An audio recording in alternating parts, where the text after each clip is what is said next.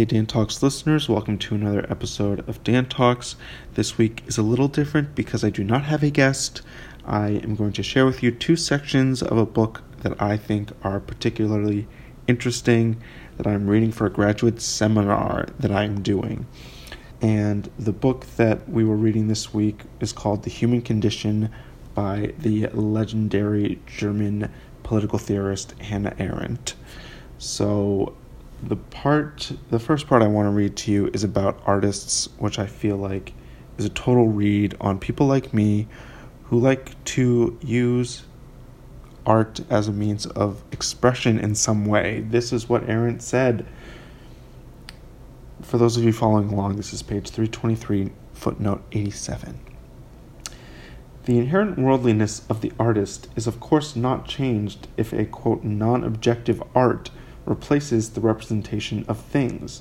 To mistake this, quote, non-objectivity for subjectivity, where the artist feels called upon to, quote, express himself, his subjective feelings, is the mark of charlatans, not of artists.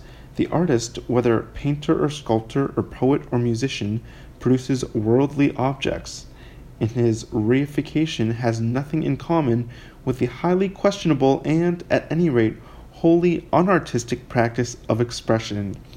Expressionist art, but not abstract art, is a contradiction in terms. So that is a total read on my entire Instagram aesthetic and personal art-making practice, but nonetheless, I thought it was interesting to highlight. The last section I would like to share with you concerns thought, and I feel like it is particularly relevant in the current situation where perhaps there's more room for thought and less room for, or rather that space is taken up less by sort of panicky, paranoid thinking, with the new administration primarily. I thought the way she concludes this book is quite poignant and wanted to offer it to you. She says, "Thought, finally, is still possible, and no doubt actual, wherever men live under conditions of political freedom.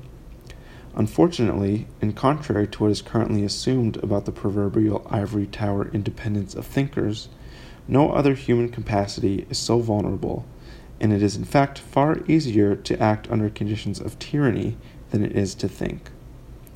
As a living experience, thought has always been assumed, perhaps wrongly, to be known only to the few. It may not be presumptuous to believe that these few have not become fewer in our time. This may be irrelevant, or of restricted relevance, for the future of the world. It is not irrelevant for the future of man. For if no other test but the experience of being active, no other measure but the extent of sheer activity were to be applied to the various activities within labor, work, and action, it might well be that thinking as such would surpass them all.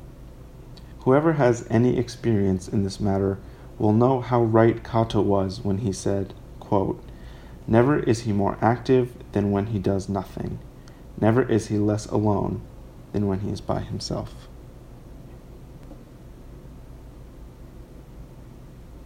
That's all for this week. Mwah.